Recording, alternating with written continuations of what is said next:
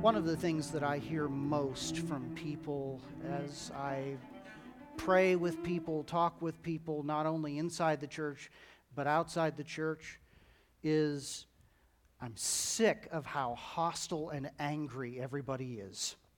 I had, some months ago, I had a lady come into my office, and she was in tears because somebody had flipped her off on the freeway.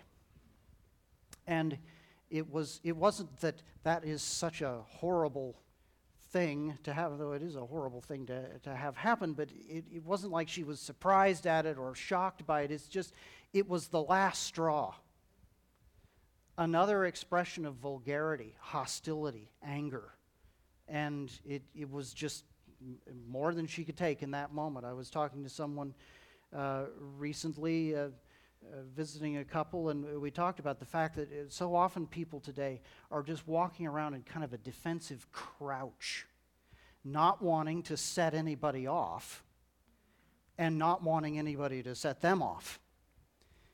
We are under a burden of fear of the hostility of people around us, and it seems to be growing.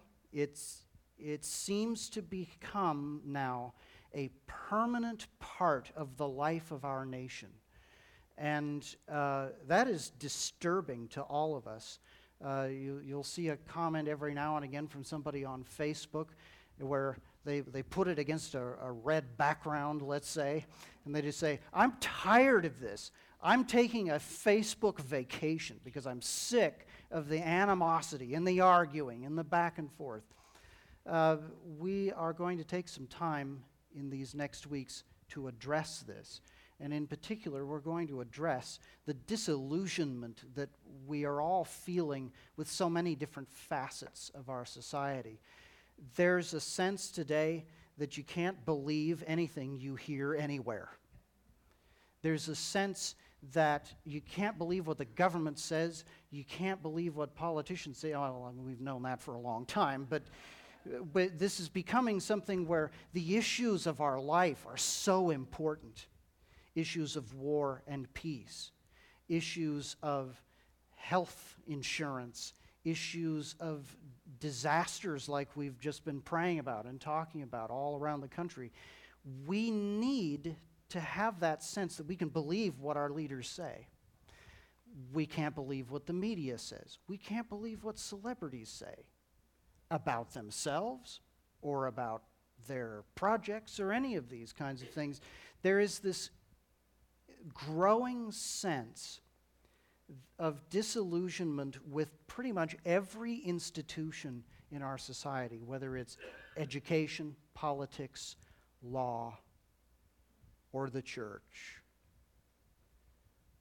We are facing a disastrous loss of credibility as evangelical Christians in the United States. This disastrous loss of credibility expresses itself in many ways as people wonder, is the church even a place where you can go and trust what you're being told? Is the church just another place where you're going to encounter some kind of hostility, either ideologically from people who don't agree with you about politics or culture or entertainment or whatever, or against you personally, that as you work through the issues in your life, you wonder whether you're going to have patience and grace expressed to you, whether people are going to walk with you through those things, or whether you're going to become the focus of some rant or hostility from somebody that you should be living differently. And that there's this question in people's minds, can I trust church? Can I trust pastors? Can I trust Christians? And the answer in most of our society is no, I can't. And as we've been saying for some weeks, it's time for us to stop saying to ourselves and to the world, well, we're not really that bad. it's not really as bad as you're making it out to be. We're really very nice. We're really truthful.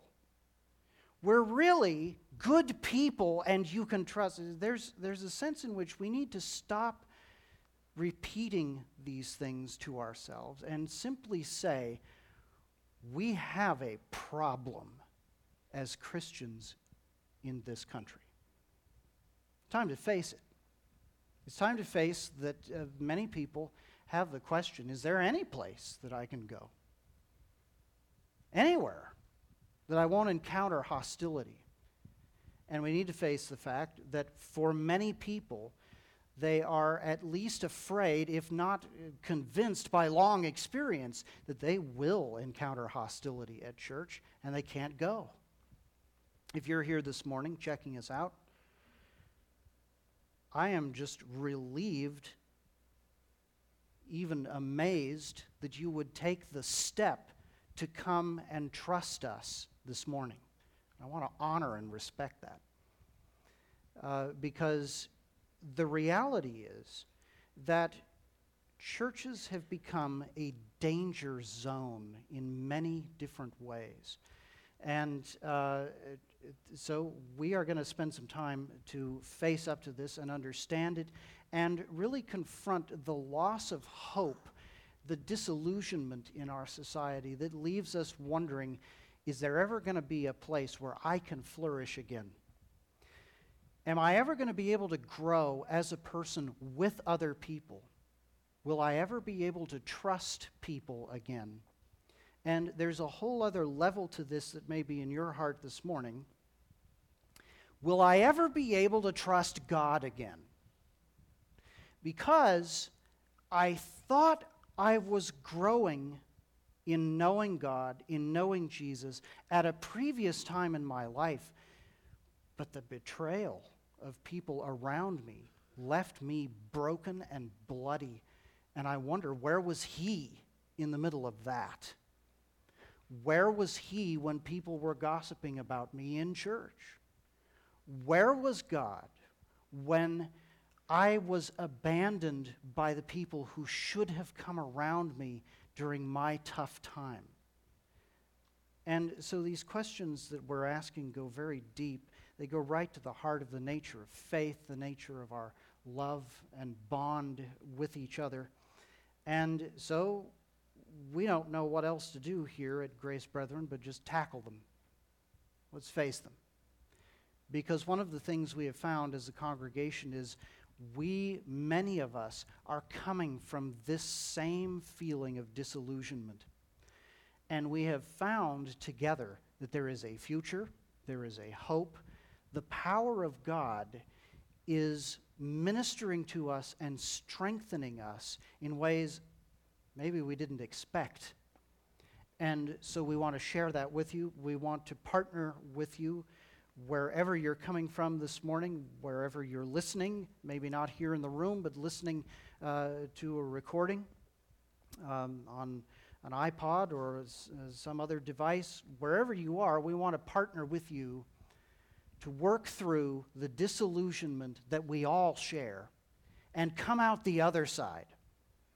Come out to a place where our hope has been stripped of all the fantasies and all the gimmicks and has become real and powerful. Let's talk about strength this morning.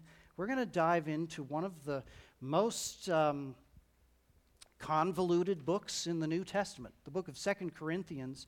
It's a book about trouble, about relational trouble in the church.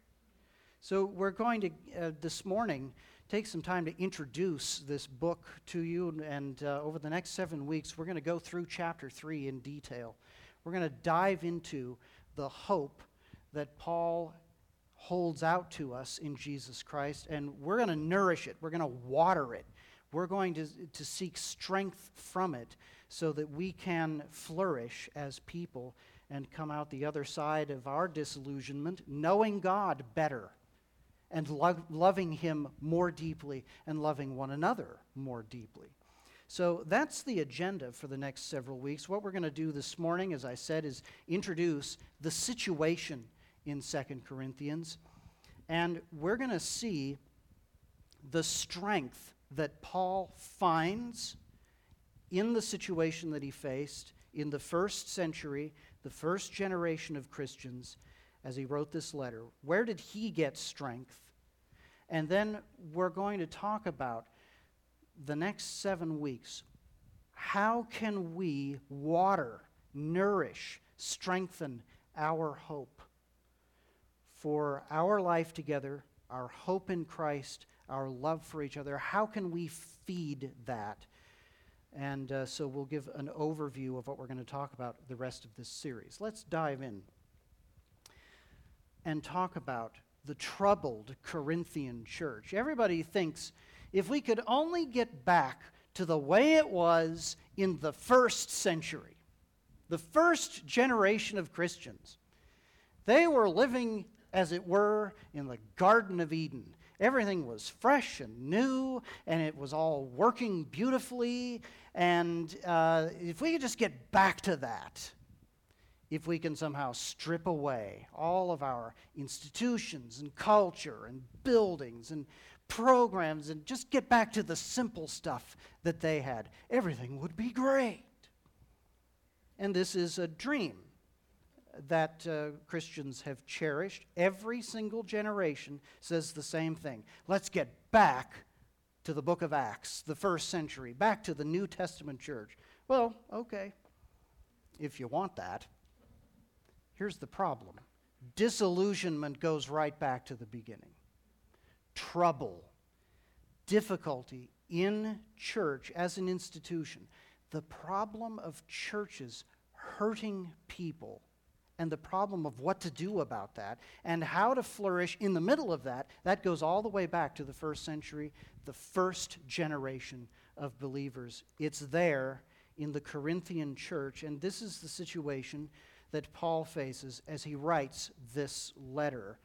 We call it 2 Corinthians because it is the second letter to this church that we have.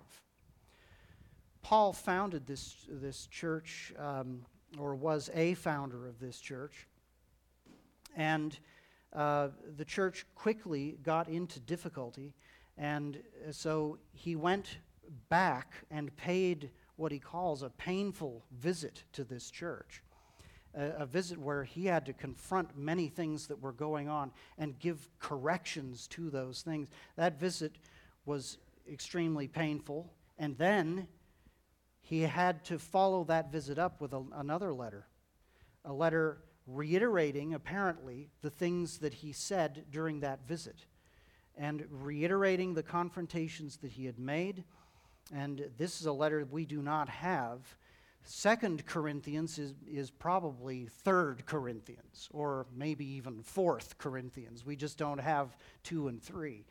Our 2 Corinthians is a letter that he writes to this church in the middle of this difficulty. And I want us to look at the depth of the problems here and realize that what we're facing in our lives in churches is no different from what the church has always faced from the very beginning. Look with me at the amount of conflict in the Corinthian church. Look at chapter 1, verse 23.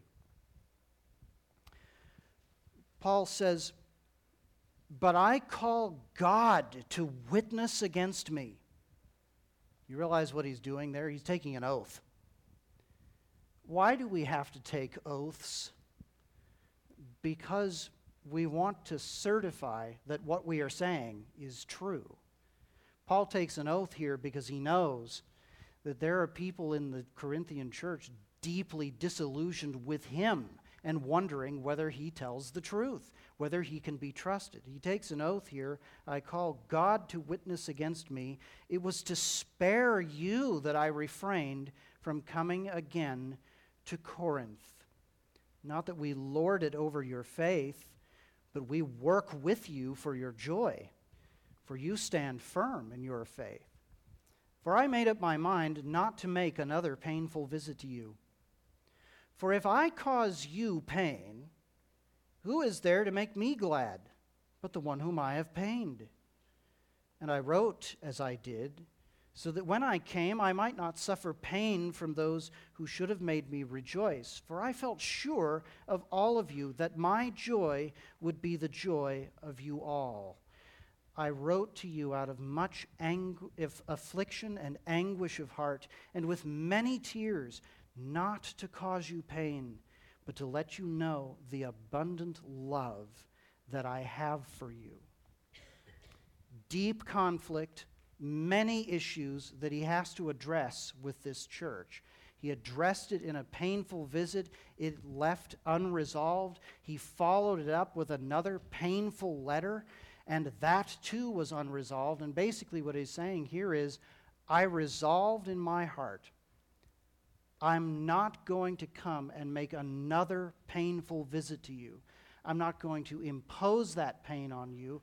I don't want to write to you that way again. I'm going to take a step back, and I'm going to give you the space to deal with this problem without feeling pressure from me, nagging or hectoring or some kind of authoritative burden from me. So this is the frame of mind he's in as he's writing this letter. I just want you to notice a couple of things about this. Number one, if you have experienced conflict in a church, you need to understand that that's the nature of this beast, if I can put it that way. The nature of the church is that sinners come together seeking a Savior and then seek to live together and minister together and work together to expand the kingdom of God. That involves conflict. It involves difficulty, and it's frequently painful. And what you're seeing here is Paul saying, there's a point where I don't want to be the cause of any more pain. I'm going to take a step back, and I'm going to trust the Holy Spirit of God in you to resolve these issues in the right way. And I read these words to you from Paul just so you get a sense of how deeply broken he is himself about this. Have you ever felt this way, where there's a relationship that is just not going the way it should, and you just don't want to have the same old conversation again? You don't want to go in there and have the same argument, say the same things, end up at the same place. That's where Paul is in this visit. So this is a very deep conflict in the midst of a leader trying to move this church forward, and this church, the Corinthian church, being disillusioned with him personally. Now, let me give you a sense of how deep this conflict was. This wasn't about the color of the carpet in the Corinthian church. This wasn't about the songs that they sang during the singing time. This wasn't about personalities. This was about abuse, very serious abuse. And Paul, in his first visit and in his first letters to them, had to name these abuses and call it out and say, listen, you need to deal with this. You can't let this go on. So specifically, what had happened, one of the things that had happened, was a man in the congregation was committing adultery with his stepmother, committing adultery against his father with his stepmother. And you say, that doesn't sound quite right. That sounds pretty twisted around. And Paul is saying, yeah, that's twisted. That is not the kind of sexual relationship that you can have in the church of God. And so this man is doing this. He's not repenting of it. And what is the church doing? What is the church doing to acknowledge that this is going on, to bring a corrective to the issue, and to prevent people from getting a wrong understanding of marriage and sexuality? in the midst of this sin. What are they doing? Nothing. The Corinthians, watching all of this happen, watching lawsuits break out, they're meeting on Sunday morning and not acknowledging the issue. They're just letting it go on. Does this sound like a church you know? You ever seen this? People have an amazing capacity to refuse to acknowledge what is happening right in front of them. And so one of Paul's jobs is to say, church, you cannot just sit there on Sunday morning and say, we're good, everything's good, when this is going on, because this is not good. This is not right. So Paul is the guy who has to name those sins and say, look, here's what's happening. We all know this is happening. You need to do something about this.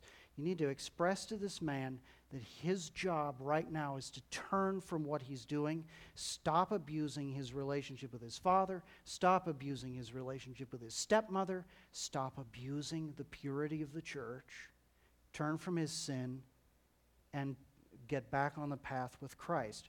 Church, you need to make that clear to him. Well, one of the things about the Corinthians is they followed those directions. But I want you to look at chapter 2, just after I left off in verse 4, pick it up at verse 5, you'll realize that the conflict has now swung to the other direction. This man who was resisting the church's pleas before, or at least some of the church's pleas to stop his behavior, who was in an unrepentant condition, this man listened now and turned from his sin. He was grieved by what he had done. He realized it, and now he finds the church won't receive him back. So now Paul has the opposite problem. At first, they wouldn't do anything about it. Then they swung to the other extreme, and now they're doing too much. They're making their hostility too hot for him at this point, and it's harming him. And so now you've got a two-way street of abuse here. Have you ever seen this? Where a group of people all of a sudden react to something that is going on, and they react too harshly, and they can't rein it in. And they wind up doing even more damage than the damage of not acknowledging an abuse or a problem or a sin in the first place. So here's what Paul says to them, beginning in chapter 2, verse 5. Now, if anyone has caused pain, he has caused it not to me, but in some measure, not to put it too severely, to all of you. Now, he's talking about this man who was committing adultery. For such a one who has offended all of you, this punishment by the majority is enough. So you should rather turn to forgive and comfort him, or he may be overwhelmed by excessive sorrow.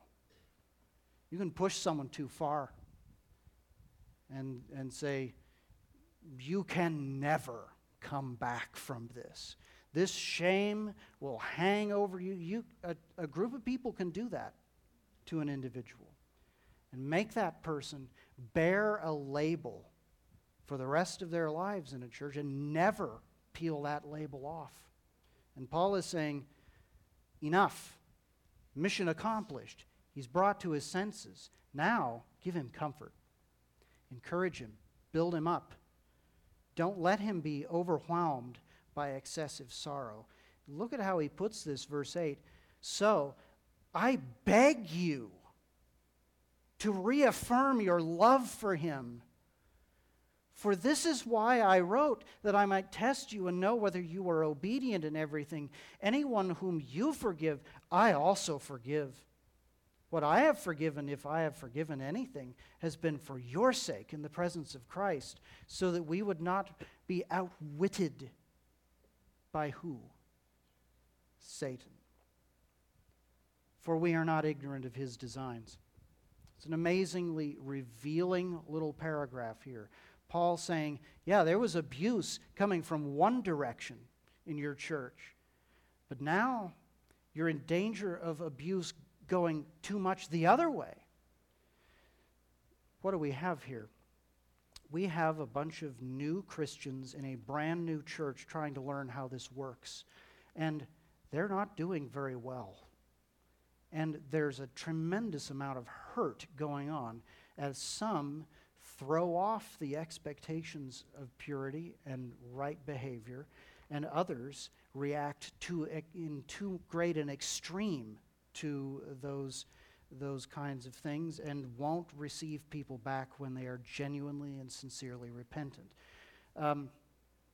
I would say that this paragraph sums up the twin problems that I see in churches in our country today. One is a refusal to acknowledge wrong and abuse while it is happening. We're just going to look the other way. We're not going to take the side of the oppressed. We're not going to take the side of the victim. We're just going to forgive and hope this goes away. I've said this to you in the past. It bears repeating. The pressure to look the other way as a pastor from the congregation, the pressure is intense. Don't do anything. Don't tell anybody. Don't out this, because we've got to be forgiving to the perpetrator. Well, we do have to be forgiving to the perpetrator, but there are victims. There are oppressed people under the thumb of abusers. We don't have the right to ignore those people, to make ourselves feel forgiving, comfortable, and open.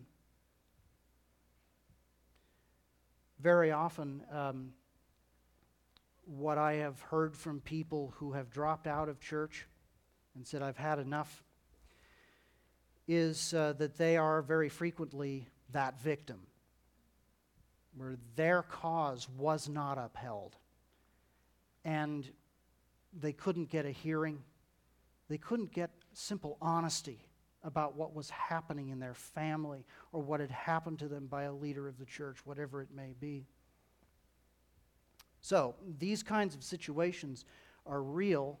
This thing of looking the other way and pretending that something is not happening. But the other problem is just as bad. We'll choose some very public kind of sin, and we will heap scorn and shame on that one to the exclusion of all of the secret ones that everybody's guilty of. Any church that continues on that path is going to find themselves being made a tool of another kind of design, and it's not God's design.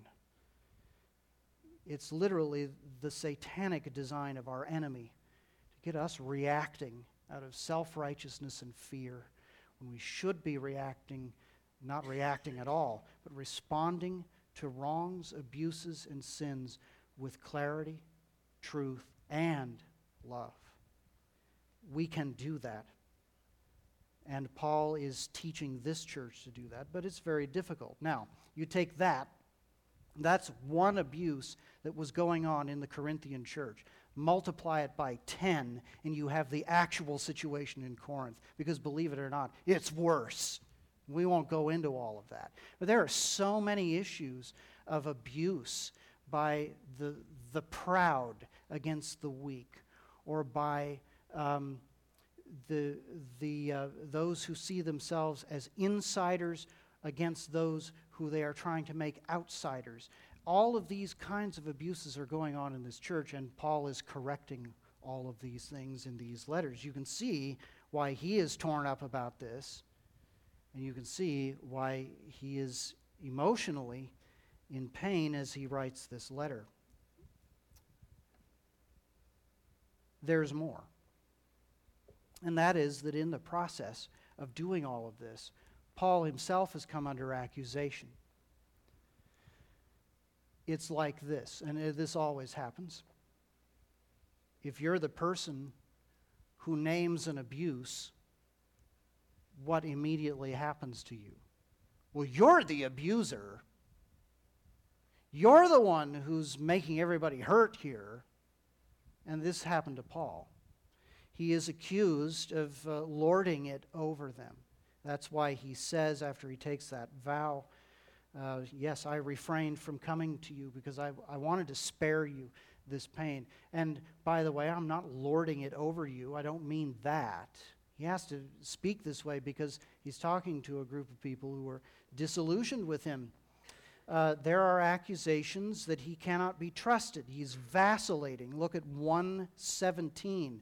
Was I vacillating when I wanted to come to you? He had made a plan to journey into Corinth and to see them again, and he changed his plan.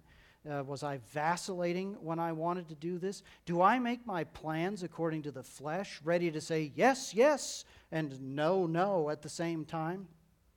He's being accused of talking out of both sides of his mouth. He is being accused of many, many other things. He is, to many of the Corinthians, Corinth kind of the equivalent of Seattle today. It's a trading center. It's a hip place. Everybody kind of wants to live there. And so if you live in Corinth, you're cool just by virtue of being within the city limits and having an apartment there. And so the cool Corinthians are very condescending toward Paul. Not slick enough. He's not compelling enough. He's not inspiring enough.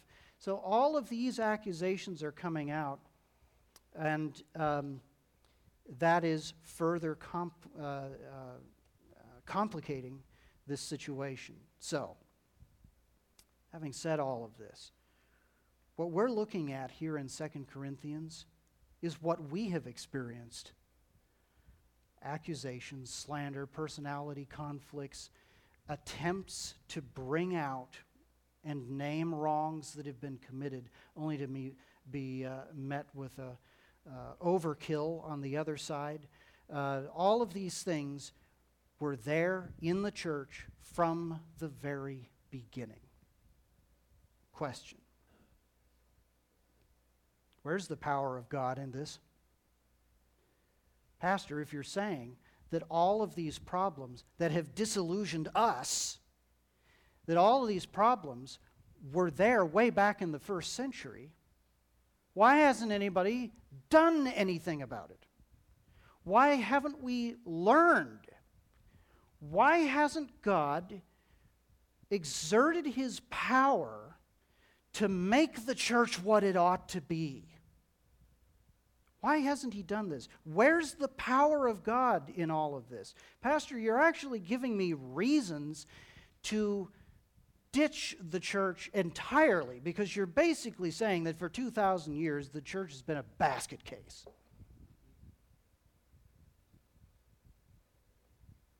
Paul answers that question. He tells us the source of his strength.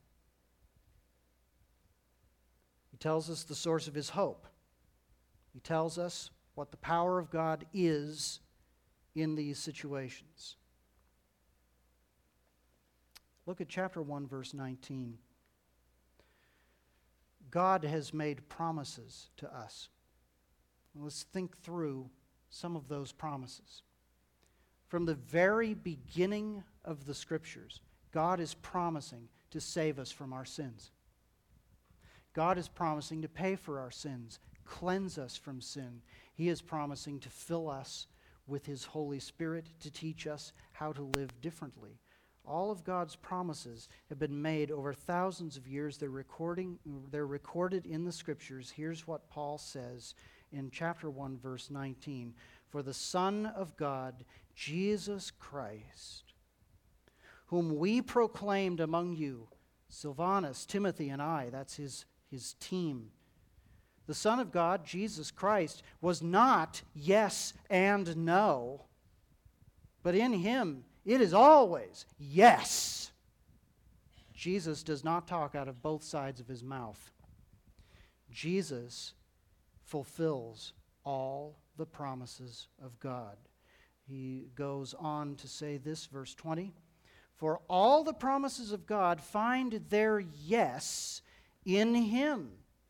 That is why it is through Him that we utter our amen to God for His glory.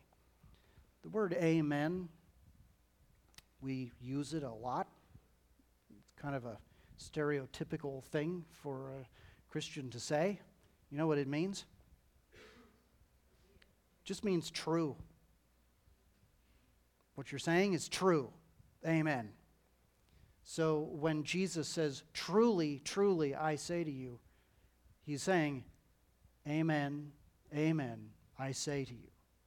What I'm saying to you is right, straight, it is true, it is accurate, and it is deeply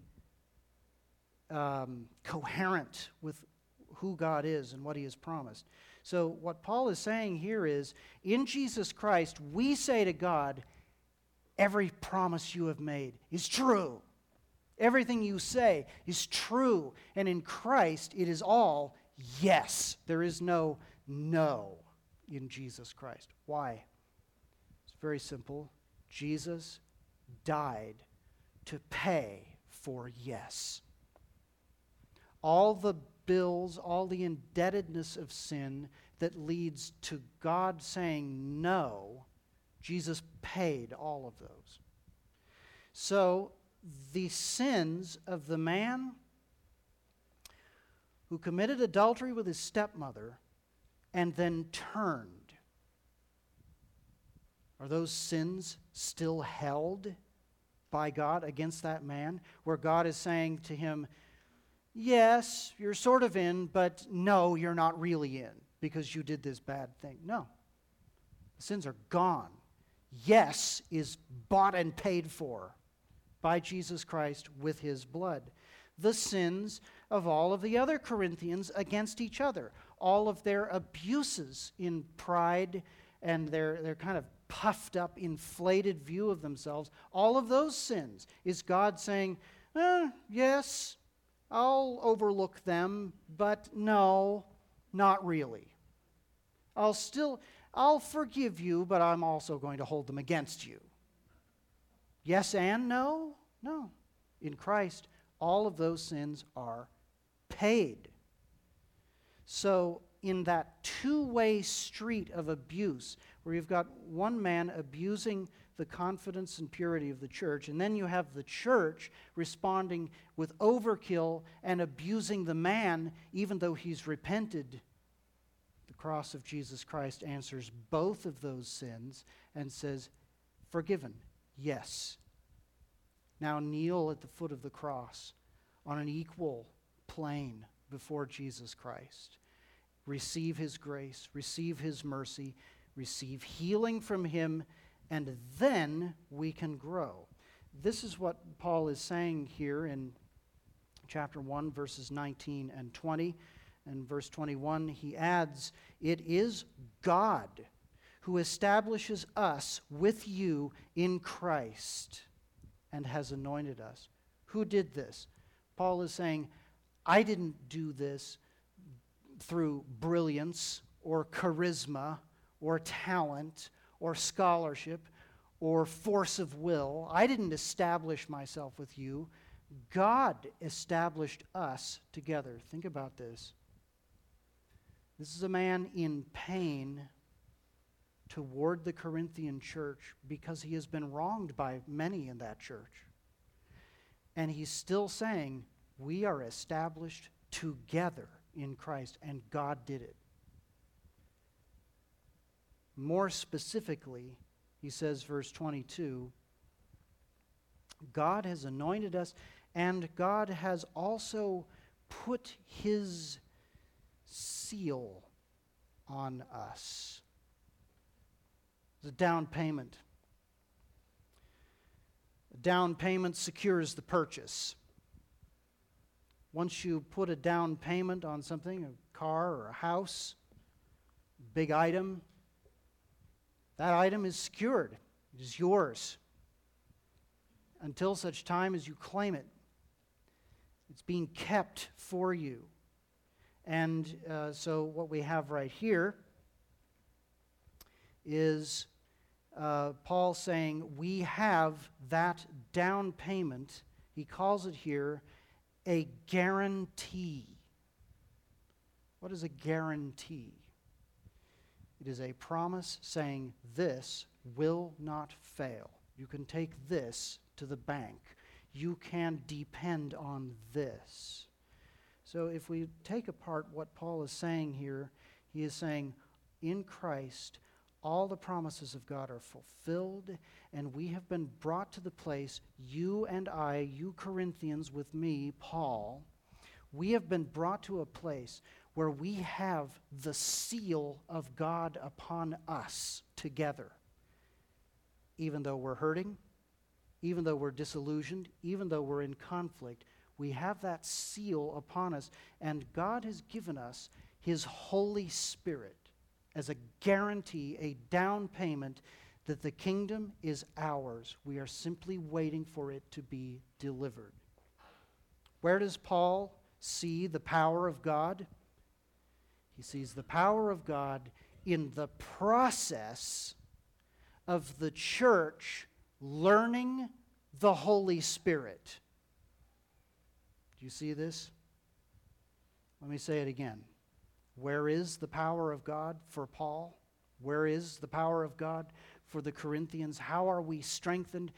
Paul says the power of God is in the process of the church learning the Holy Spirit. That's powerful. That means that there is nothing that we can go through together that is so difficult that it will not be redeemed and woven into the process of our learning and growing every single day by the power of the Holy Spirit. And we are guaranteed this. We are sealed with this. It's the mark of God upon the church. Wait a minute, Pastor, I'm always told that the Holy Spirit of God is supposed to lead me to solutions to my problems. And the Holy Spirit is the one who's supposed to solve all of these issues. And He's supposed to work all of these miracles in my life so that I'm happy and wealthy and wise and all of these things. But you're saying that the signature of the Holy Spirit is in pain and difficulty and suffering and process.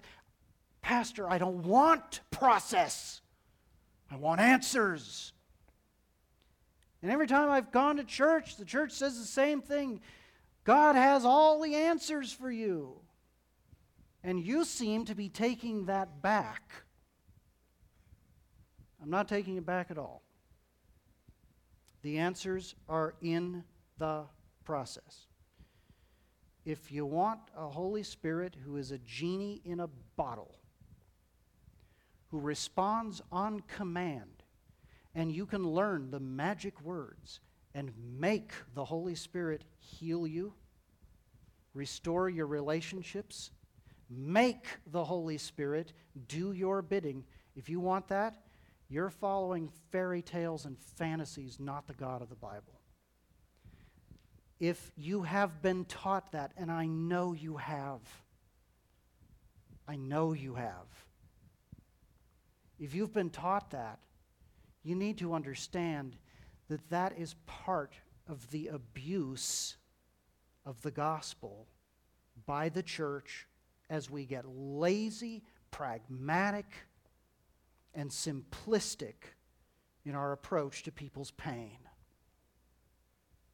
And I am sorry, because that does damage to people.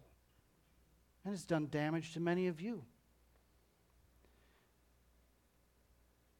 And this is done by people who are, here's really the worst of it. These people aren't Hitler. They're not malicious most of the time.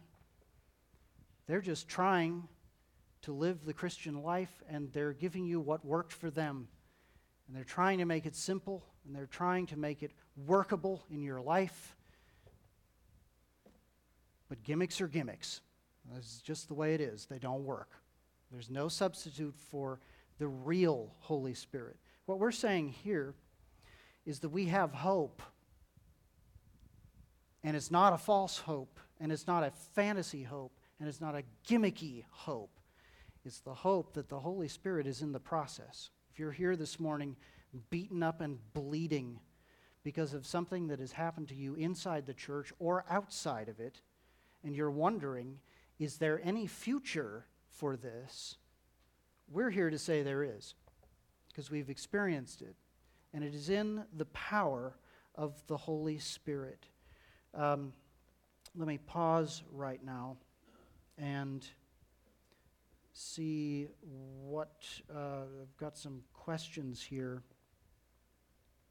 Does Christ pay for the sins of the unrepentant?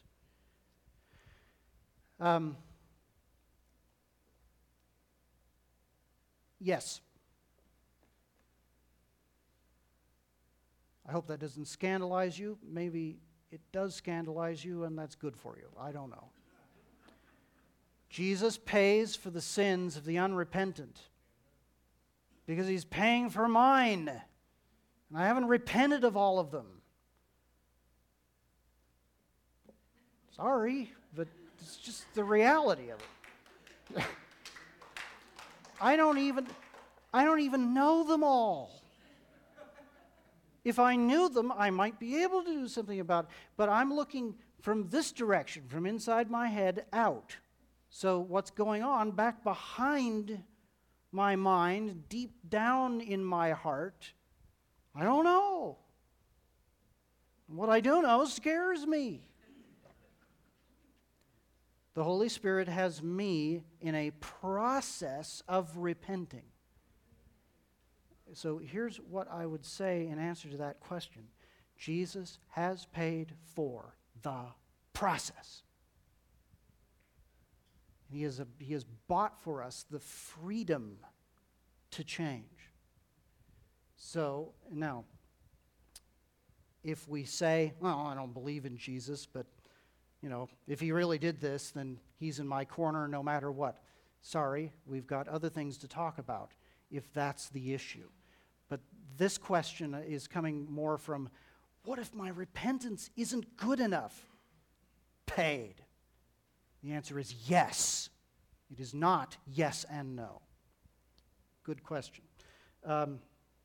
So we're talking about a difference between calling out someone and condemning someone. Also, restoration versus cutting off. Yes, we are talking about those things. So there's a difference between saying, listen, brother, sister, what you're doing is abusive and destructive to the people around you. You need to find a better way. That is not condemnation. That's truth. Love comes in by saying, we're with you. So restoration is, there's got to be a change here. But no matter how long it takes, no matter how tearful and sweaty we get in this work, we're with you, and we're not going to abandon you. So there is an important difference that we're observing there. I want to give you an overview of where we're headed. 500 years ago, something called the Protestant Reformation happened. 500 years ago. We're going to celebrate this in October. In the Protestant Reformation, we realized that our sins were forgiven and the church had nothing to say about it. It was Christ alone forgave us our sins. That's a powerful, amazing, necessary realization. We're 500 years later, we're right back in the same place, where churches have lost credibility with the society around us, and we're at the same exact place of needing to realize some new things about who God is and what He has done. And those realizations, I believe, need to take the form of a new reformation. The computer seems to be talking to us here. I'm sorry about that. I think it's that bad. I think it's that serious. That we are at another epoch-making point in the history of the church, in the Western world and in the United States in particular, that either we get some things right or there is darkness ahead of us.